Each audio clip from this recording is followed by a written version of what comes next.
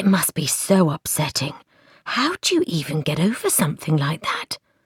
Lizzie Summers narrowed her eyes at the computer screen, ignoring the whispers coming from behind her. She knew exactly what her colleagues were talking about. The two women might have been holding a handful of papers and pointing at various sections with a pen, but they weren't fooling anyone, least of all her. The sly glances and muttered comments told Lizzie that her being jilted at the altar 3 months before wasn't old news yet. She supposed it was a natural reaction when someone had undergone a life-shattering experience and lived like a virtual hermit since.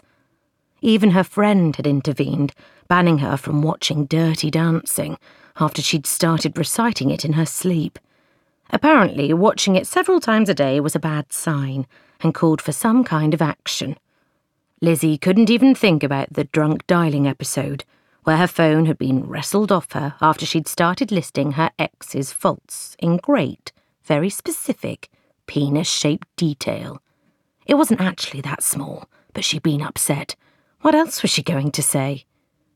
Lizzie continued to type up the article due on her editor's desk by 5 p.m. She wouldn't normally leave her work to the last minute. Lizzie prided herself on her organisation and focus, but the famous designer who rarely gave interviews had only been able to fit her in today, and Lizzie needed this piece. No one else on the team at Lifestyle magazine had managed to speak to him, and this could be the winning ticket to the pay rise and additional column inches she desperately needed. After narrowing her eyes at the two women who dropped their gaze and returned to their desks, Lizzie retied her long blonde ponytail, squared her shoulders, and typed furiously, aware of the ticking clock above her editor's door. Just as she'd regained her focus, her phone rang. What now?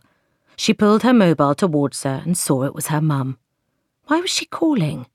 Of course, Great Aunt Sarah's will reading was today. According to the solicitor, will readings didn't really happen nowadays, but Sarah had always had a flair for the dramatic, and despite living in France for 60 years, her will was still lodged with the solicitors in her old hometown. Sadness and guilt washed through Lizzie. Their relationship had been complicated, to say the least. Two different personalities conflicting whenever they were together.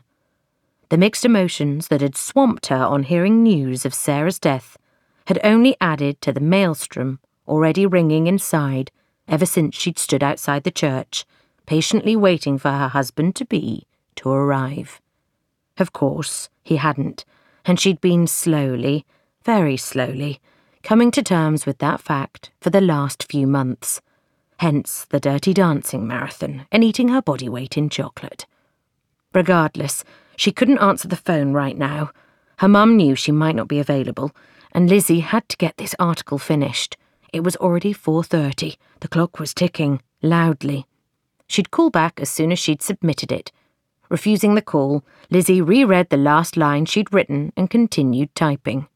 Her phone immediately rang again, and for a second, she wondered if this time it was Will, her ex. Whenever her phone buzzed into life, there was always a fleeting moment where she imagined him calling to apologise, to say it was all a mistake and could they start again. But it never was. Maybe that was a good thing. Her heart felt like a deflated balloon, all floppy and empty, and she wasn't sure it would cope with having to work again.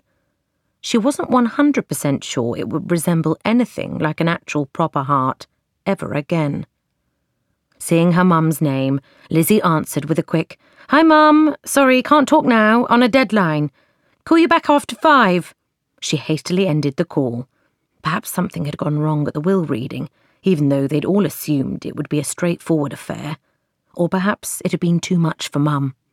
Although Lizzie hadn't really got along with Great Aunt Sarah, her mum had been shaken by the news of her death. Lizzie rested her attention back to her interview and typed.